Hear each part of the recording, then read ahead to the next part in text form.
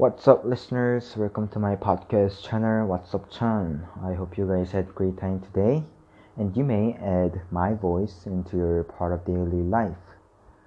Today's episode 42, and today's topic is pure. What is pure, or who is pure? Well, if I could list the pure person, there would not be many.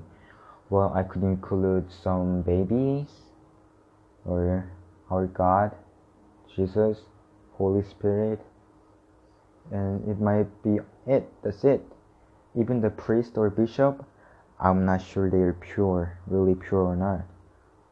So if you talk about being pure, no one who is living a conflicting society can meet these requirements.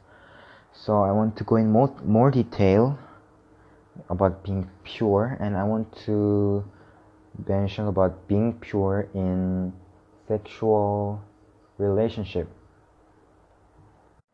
Have you ever heard there is a Korean word,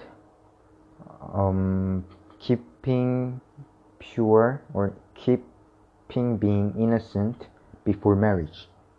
It means even man and every man, not every, but man and woman should not have any sexual relationship before they marry, and they should have the relationship with their mates made by marriage contract.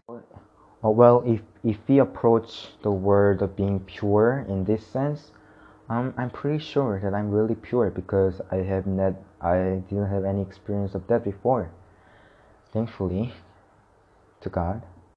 And it might be because I'm already becoming adult next month, and I will moving to a bigger world when I go to university.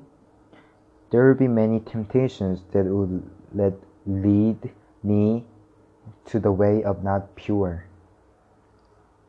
And do you know there are really high rates in teenagers in Korea, that most of even teenagers have experienced of that during high school student, and it will become more harsher as we go to university, and there will be some temptation when I may have some girlfriend or having some really attractive girls in front of me.